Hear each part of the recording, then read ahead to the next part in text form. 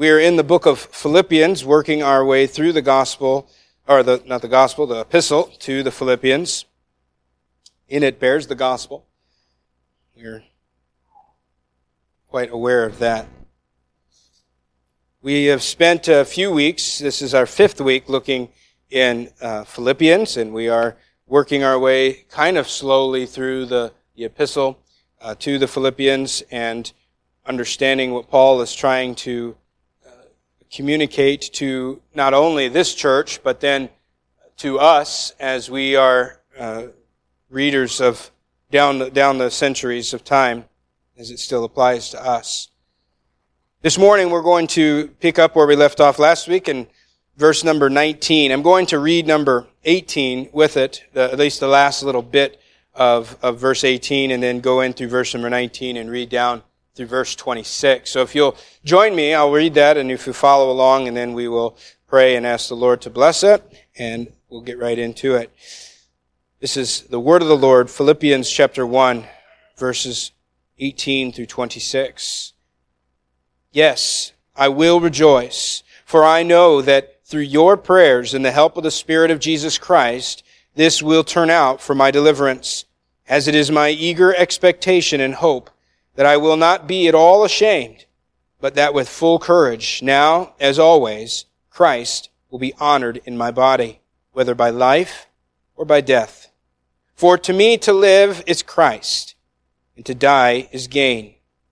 If I am to live in the flesh, that means fruitful labor for me. Yet which I shall choose, I cannot tell.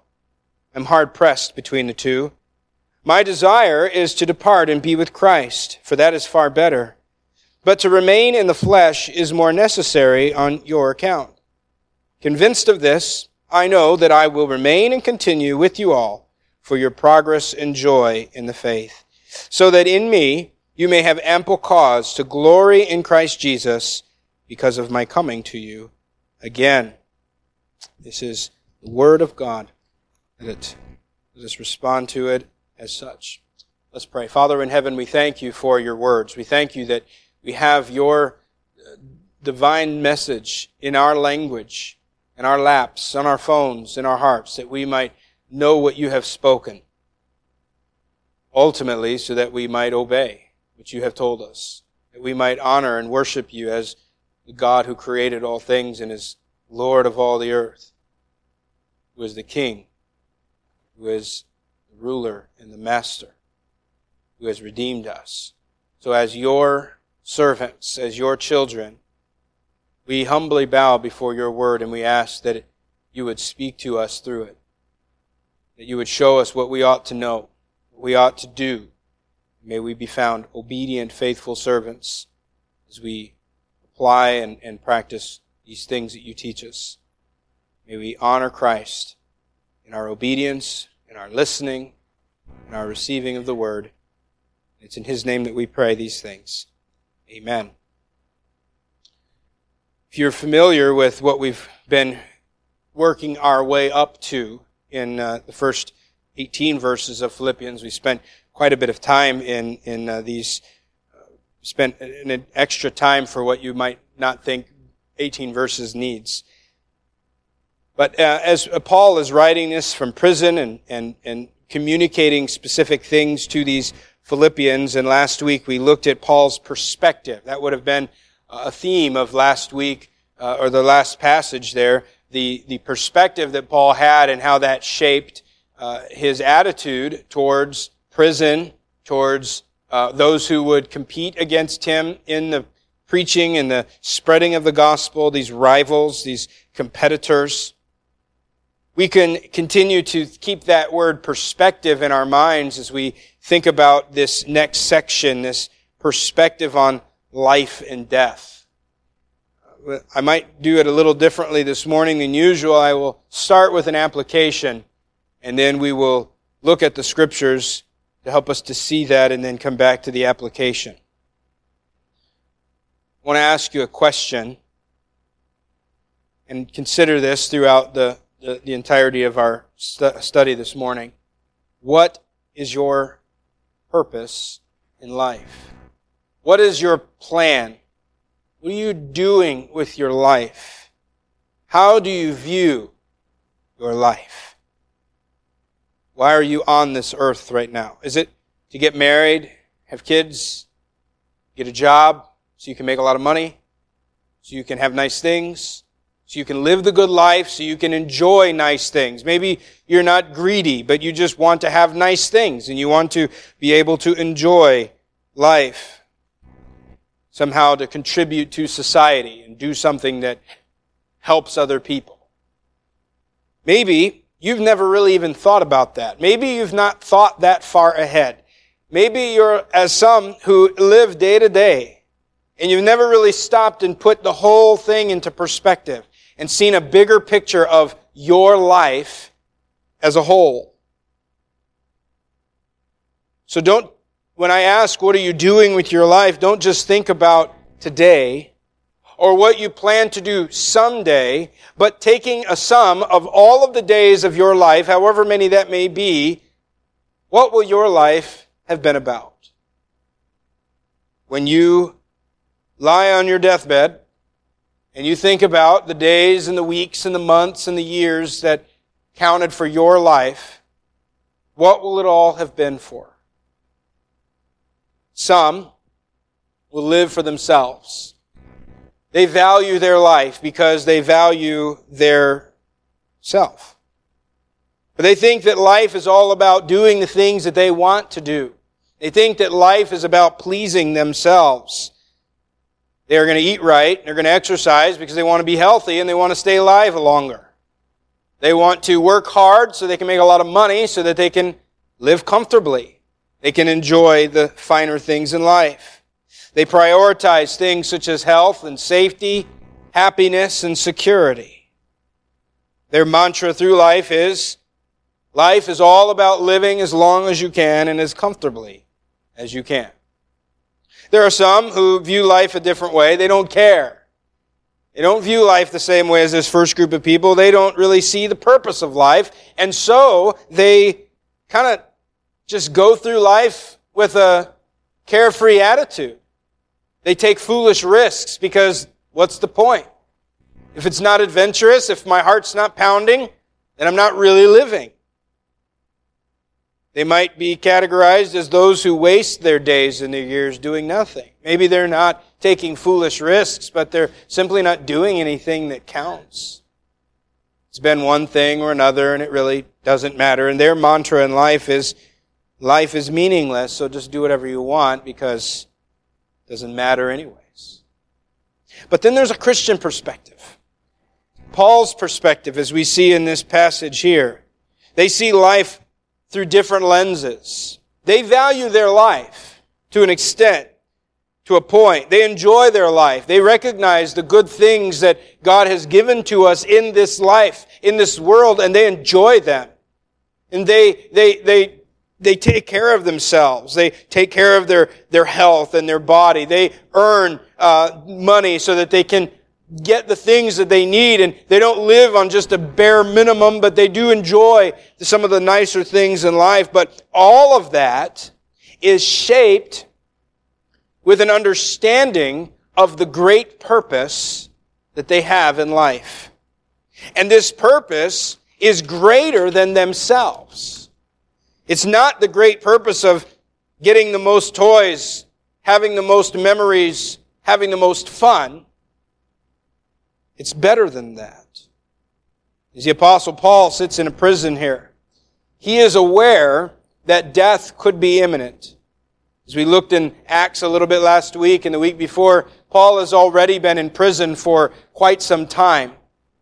And it's estimated at least 4 years that Paul would have been sitting in a prison cell. And if Paul is writing from Rome, which I think he is, Paul is waiting for a trial before Caesar, and a date which has not been given to him at the time of this writing. And so Paul knows that he's waiting, and it could be any day, it could be a year or two from now. Paul will stand before Caesar, and if it does not go well, Paul may lose his life. Paul has already faced death many times. Read the book of Acts, the last few chapters of Acts, and you see how Paul lived a life of adventure. Many times near to the point of death, and even at sometimes people thinking they had killed him, and yet he was not dead. Now he sits in prison and he's uncertain about the rest of his life. What will life look like going forward from here? When is my life going to end? How is my life going to end? And really, those are three questions that we can be asking ourselves. What is my life going to look like going forward from here? Because none of us knows what tomorrow may bring. None of us knows what the rest of today will bring. It may be that today, one of us will die. We don't like to think about that, and we certainly hope it's not us. But that's one of these days. I had a morbid conversation with my children the other day at the dinner table. I said, do you realize that one of these dinners will be our last dinner? And you don't know which one it is unless you're in prison. The only people that get to know that there's a last dinner is the guys that are on death row. But everybody else doesn't have that. There's a small blessing, I guess. But, we are going to die. And we don't know when that's going to happen. We don't know how it's going to happen. We have our preferences, but we don't know exactly how that's going to be. But at the same time, Paul knew exactly what lay ahead of him. Paul knew exactly what would be like, because Paul knew what life was all about. He knew his purpose, and he knew what would happen in his life. And based on what he knew, he expected and hoped certain things to happen. Now, when we talk about hope in the Bible, more often than not, we're not talking about a wish. We're talking about an expectation. Paul is expecting certain things to happen in his life because of the perspective that he has on the purpose of his life. Because he knew his life's purpose, he had a clear perspective and even could rejoice sitting in a prison, waiting for a trial that might end in death. Paul could live every day, whether it was in prison or shipwrecked on an island or preaching in a village where he had planted a church. He could live every day with hope and with purpose. So I want to show you through these verses here Paul's perspective on life. Really, it's Paul's perspective on death, because death is the last part of life. Paul perceived his purpose for living and how he viewed death and life, and his confidence then in these uncertain, perilous times. And based on Paul's perspective, we can see, and we'll look at three things this morning that Paul was determined would happen, no matter what. And so in one sense, Paul knew what was going to happen, even though he didn't know what was going to happen, if you can wrap your brain around that. He didn't know what it would look like, but he did know what would happen. Three things that Paul was determined. First of all, Paul says, I am determined that I will be delivered. I will be delivered. If you'll look at verse number 19 there, Paul says, I know that through your prayers and the help of the Spirit of Jesus Christ, this will turn out for my deliverance. Paul is guaranteed of this. Paul is certain of this. And he wants them to know, I will be delivered. Now we have to ask the question, what kind of deliverance does Paul have in mind here? That's a question that I've been asking really all week and trying to figure out what the proper answer is. There are several different opinions on this, all with good reason or good evidence to support that belief. Was Paul referring to physical release, physical deliverance? Was Paul saying, I know that I'm going to be set free from jail? Verses 25 and 26, and then even in chapter 2, verse 24, Paul does seem to indicate that he will see the Philippians again. And so if Paul is writing from prison, it does seem to indicate that Paul thought, I'm going to be out of prison one day and I'm going to see you. But at the same time, how could Paul know what would happen to him? How could Paul know that Caesar would acquit him, that he would be released? How did Paul know that he would not die yet as a martyr? Because we know that he did die eventually as a martyr. Or was Paul speaking of a spiritual deliverance? This is the same word that is often used throughout the New Testament to describe salvation. When someone is saved or delivered from death unto life, that's the word in the Greek that is used there. And so some would say that Paul is speaking of a spiritual matter, saying that I know that I'm going to be saved. I know that I'm going to be delivered from the condemnation of my sin. But I have to think that Paul was already certain of this. And the way the context reads, he doesn't seem to be focused on his standing before God. Or is this a judicial meaning here, meaning vindication? I'm going to be delivered. And what's interesting, we just finished our studies in the book of Job. And you might remember, if we look back at it, and you can look back at another time, but a couple things you have to understand. When Paul was writing, he was writing in Greek. But when Paul would refer to an Old Testament verse that we have in Hebrew, translated in English, Paul's Bible was a Greek Old Testament called the Septuagint. And when Paul would look at the Old Testament, he would read a Greek Old Testament. It was originally in Hebrew, but it was translated into Greek because the most of the people in this day spoke Greek. And so when they would read the Hebrew scriptures, they would read it in Greek. And in Job 13 and verse 16, Job says the exact same line as Paul uses here when he says, this will be, verse number 19, this will turn out for my deliverance. Job says those same words in Job 13:16. Now, if we look at it with an English Bible, we're not going to see it exactly like that because our English Bibles are translated from the Hebrew scriptures. But if you were to have a Greek translation of the Old Testament, as Paul did, you would see this exact line there, this will turn out for my salvation. Now, I'll give it just a little bit of context because we don't want to spend all our time going back into Job. But this line from Job came directly after in our scriptures where Job says, though he slay me, yet I will trust in him. And Job, like Paul, did not know that he was going to escape this judgment. Remember, as we go back to all of our studies in Job, he was not guaranteed that all of this was going to be made right. We know that it was made right in the end, and that his health was restored and his fortune was restored. But Job didn't know that in the moment. And yet he could say, this will be my deliverance.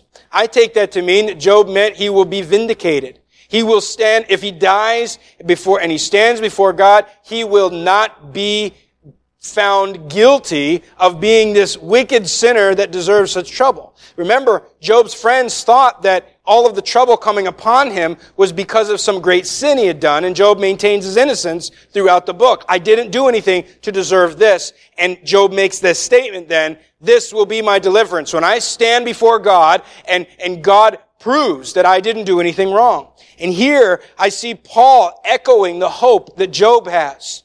Paul recognizing, I am in prison, not because I've committed a crime. I'm in prison, not because I've done some wrong thing. I'm in prison suffering righteously and innocently as a servant of God. All the things that have happened to me, as we looked at last week, have been to advance the gospel. And Paul could recognize that all of the things that was going on in his life were God's doing, God's working in his life, and he would be delivered.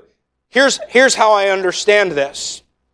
I believe that Paul is thinking of an either or. Whether physical or judicial, Paul is thinking one way or the other, I'm going to be delivered. And as we get through this, I think this will be a lot plainer. But whether it meant deliverance through his release, or it meant deliverance through his death, Paul was guaranteed a deliverance, and he was confident of these things. In other words, he was leaving the details of his deliverance up to God. He knew it was going to happen. Exactly how God was going to work it out, he didn't know, but he did know one thing: he would be delivered. Now, look at what he says there about how he sees this deliverance is going to happen, because this helps to shape how I think that Paul saw his deliverance. Because Paul was not looking for human deliverance. Paul was not looking to human means for his deliverance, because he says there in the beginning of verse number 19 that it is through your prayers, the prayers of the Philippian church, and the help of the Spirit of Jesus Christ. Through these two things, that it will turn out for his deliverance. So Paul here saw this as a spiritual issue. And Paul was not relying on Roman justice or human fairness. Rather, he was looking to God. Our Lord and Savior stood before a legal system that was corrupt and that falsely accused him and falsely condemned him for crimes he had not committed. Paul knows that. Paul knows that just because truth is on your side doesn't mean it's going to go your way. And here, I don't think that Paul knew, hey, you know what? Caesar's going to see the truth. There's no way he can see it any other way. I'm out of here. I'll be back by June. But Paul did know that truth was on his side, and whether it be through life or through death, Paul would be delivered because of the prayers of the people of God, and most specifically, the help of the Holy Spirit of God. And here, and we'll just kind of pass over it and leave it to our consideration for a later time. I do think that here we get a clue as to how we as believers can pray for one another in their moments of trial. As we pray for people, we don't know how it's going to turn out, but we see here that the Philippian church has been praying for Paul, and Paul knows this, and Paul says, I rely on these things, and it will be through these things that I will be delivered. And notice then that the response, as we're kind of working our way backward through the verse, as verse 18 ends, but kind of goes with verse 19, I will rejoice, knowing that he will be delivered. Because Paul had his hope in God and not in Caesar and not in Roman justice, he would rejoice that his deliverance was guaranteed. The Lord, he says, will rescue me from every evil deed and bring me safely into his heavenly kingdom. He told that to Timothy in 2 Timothy 4:18. And so the rescue that he recognized there was death, that he would be brought into the presence of God. So Paul viewed his prison and even possible martyrdom as confident, or with the confident deliverance that he would be delivered by the God he served. That's why we read from Daniel chapter 3 this morning. 3 men who did not know if God would actually spare them from the fire, but they said, our God is able to deliver us, and he will. But if he doesn't, we will not bow.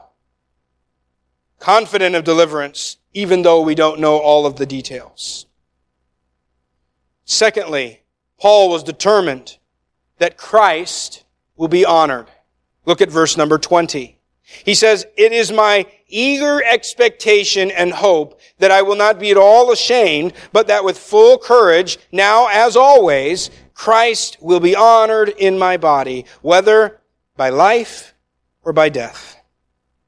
Paul says, I eagerly expect this. I expect it, I eagerly expect it, and I hope that I will not be at all ashamed, or you could say, be put to shame. Now, when we talk about shame in our everyday context, that usually implies some kind of guilt. You are ashamed of what you've done. But when the Bible speaks about shame, it's more about being disappointed in something, having put your trust in something and then it letting you go. You stood on the stool that had a broken leg and you put your confidence in it and it gave way underneath you and you were put to shame. Your confidence was misplaced. And this seems to be what Paul is getting at, even as he writes in other places. Think of what he says in Romans 5. He says that suffering produces endurance, endurance produces character, character produces hope, and hope does not put us to shame. The psalmist writes in the 119th Psalm, uphold me according to your promise that I may live, and let me not be put to shame in my hope. So Paul has a hope here. He has a confidence, and he says, it is my eager expectation that I will not be ashamed. But on the other hand, and in the other side of this coin there, in not being ashamed, he believes that there will be boldness here. Instead of shame, Paul expects boldness to exalt and honor Christ. Could it be that he's thinking of his continued everyday life in prison, waiting for Caesar? Could it be that he was thinking about his trial before Caesar and hoping that he would be the man that would stand for Christ strong and firm, as many countless Christians have done before and after him? When Christ uses when Paul uses the word honored, Christ will be honored. It's that word that means to make big, to make great. So you could say, Christ will be magnified in my body, or Christ will be glorified in my body. Paul's intention and Paul's expectation here was that in him, Christ would be made big.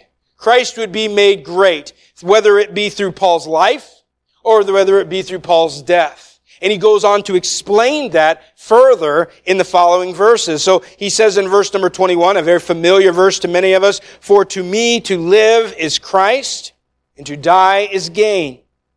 First of all, to live is Christ, meaning Christ is all. Christ is everything to me. He says it a little bit easier in Galatians 2:20. He says these words, "I've been crucified with Christ. It is no longer I who live, but Christ who lives in me." You see me? You don't see me. You see Christ, because I'm dead. I am crucified with Christ. And he says, the life that I now live in the flesh, I live by faith in the Son of God who loved me and gave himself for me. Essentially, Paul is saying here, Christ owns me. Christ controls me. I am completely his. I eat, sleep, breathe Christ. Life for Paul is not about Paul. Life for Paul is Christ. But on the other side, to die is gain. I lose nothing if I die, because first of all, my life is not mine. My life is Christ. And if I die, it's gain. This is not recklessness on Paul's part. This is the realization that all of his life, all of his days are for Christ. And if it be that it most honors Christ for him to die, it's gain. It's gain for the gospel. It's gain for Paul because he gets to be with Christ. As one put it, it is a gain for the proclamation of the gospel, and Christ is magnified by the apostles' death as by his life, because in both he is dedicated to the service of the Lord. Paul says, if I live, Christ is glorified. If I die as a martyr, Christ is glorified, and that's all that matters. See, Paul's joy was not in staying safe. Paul's joy was not in staying alive.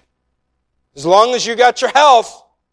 No, Paul didn't say that. As long as Christ is glorified, that was Paul's idea. Well, as long as I've got all the things that I need to provide for my family. No, Paul said, as long as I'm glorifying Christ. This must be our attitude as Christians.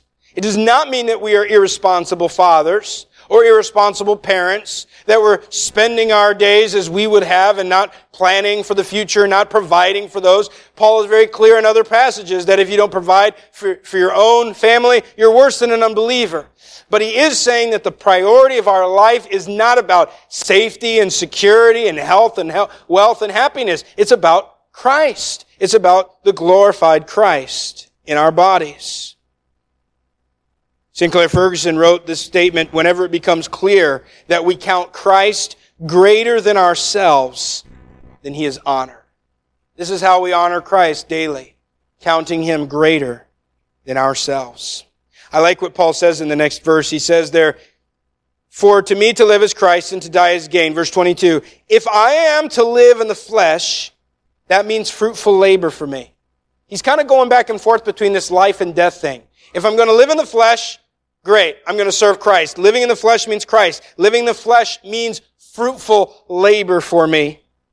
Let me just say concerning this, that Paul was determined to spend his life doing things that mattered. Paul was not content to just waste a day away or waste a week away. Didn't matter what age he was doing things every day that mattered. He says, if I'm going to continue living, I'm going to do work that is fruitful. I'm going to do work that counts, work that matters. I begin asking my sons this as we go through. We have dinner conversations, and if I'm not telling them about their last meal, I'm asking them the question, did you do anything today that mattered? Did you do anything today that counts for Christ? Doesn't mean necessarily that you spend every moment reading your Bible. Did you spend time loving your family? Did you spend time encouraging another Christian? Did you spend time in prayer? Did you do anything today? Not even to go as far as to say, did everything you did today matter? But did you do anything today that really mattered for Christ? Let me encourage you. Do something with your life. Do something with the days and the hours and the months that God gives to you. Do something that matters wherever you are and with whatever you have. Finally, Paul says, I will serve Christ's church. He is determined that he will be delivered, that Christ will be honored, and thirdly, that he will serve Christ's church. Now, remind you, Paul is writing this in prison, knowing he cannot do as he had done before. but he can do something to serve the church. And he goes on to say there in the following verses, convinced of this, in verse 25, convinced of this, I know that I will remain and continue with you all for your progress and joy in the faith, so that in me you may have ample cause to glory in Christ Jesus because of my coming to you again. Paul saw his life totally and completely at Christ's disposal. And he goes on, I can't really decide which I prefer. If I die, I get to go be with the Lord. That is far better. That is wonderful. That is amazing. But it's necessary for me to stay on for your behalf. And I can't decide which I would rather have. He writes in Acts chapter 20, verse 24, I do not account my life of any value, nor as precious to myself, if only I may finish my course in the ministry that I received from the Lord Jesus to testify to the gospel of the grace of God. Paul was determined that every day would be something that mattered in service to Christ and to Christ's church. So two things, very quickly. First, he was determined to continue serving for their progress and for their joy in the faith. He was determined to serve Christ's church. And ultimately, through that service to Christ's church, he was determined to serve for Christ's glory. He was determined that he would serve Christ's church and he would serve his Lord. Paul was determined to live for the church's sake and ultimately for Christ's sake. Life for Paul was not about Paul, but about serving Christ. And as long as he was alive on this earth, he would do all he could to serve his Lord and to serve the church of Jesus Christ. Let me ask the question then, is that our attitude? Let me ask the question that we began with. How do you view your life? Do you wake up in the morning concerned with bringing honor to Christ? Or has that thought even crossed your mind yet? How am I bringing glory to Christ today? Is this thing that I'm doing right now in any way bringing honor and glory to Christ?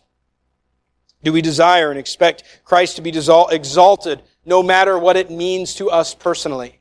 I think that most of us would say we would be happy to see Christ honored as long as it meant good things for us.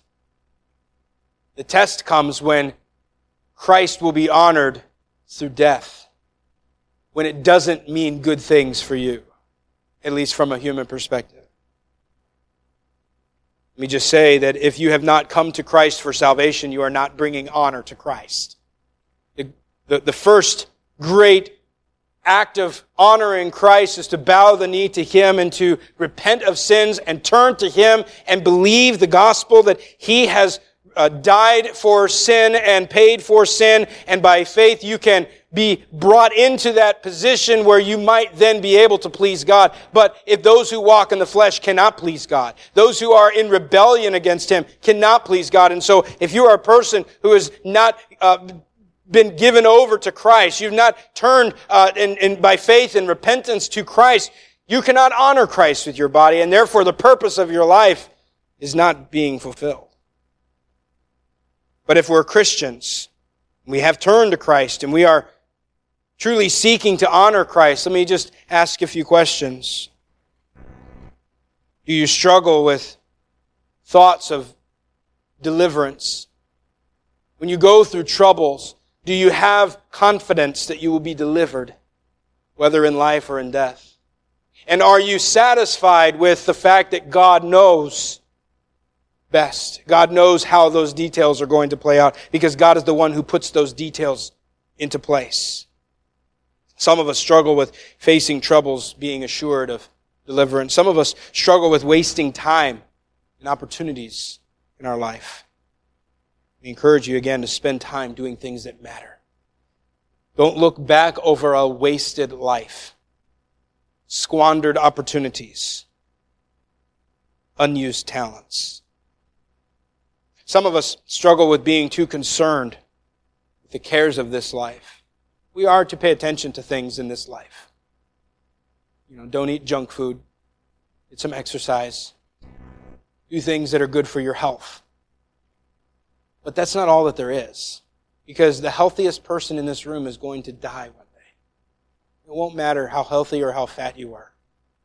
It won't matter how many books you read, or how many doctorates or PhDs or master's degrees or how much training, how much clout you have in your company. It won't matter. You're going to die. What will matter is if you honored Christ. Don't prioritize your safety and your comfort and your happiness over service to Christ and honoring Christ. I do believe that there's a way to do both at times. I don't mean that we throw off the cares. We're irresponsible people. No, not at all. I think that we do struggle at times with rearranging those priorities to fit ourselves rather than Christ. Here's the thing. Christ is worthy. Christ is worthy of these things. Christ is worthy of everything because Christ is everything to us. If you are a Christian, may we, like Paul, be able to say, Christ will be honored in my body, whether it be in life or in death. Whether things turn out good for me or bad for me, Christ will be honored. I will rejoice knowing that I have been delivered and I will be delivered. And I will gladly serve my Lord with my whole self, with my days, with my talents, with my body, with my weakness, with my illness, with my opportunities, whatever it may be, I will serve. Let me just finish by quoting the words of our Lord from Luke 9. Jesus said, if anyone would come up after me, let him deny himself and take up his cross daily and follow me. For whoever would save his life will lose it.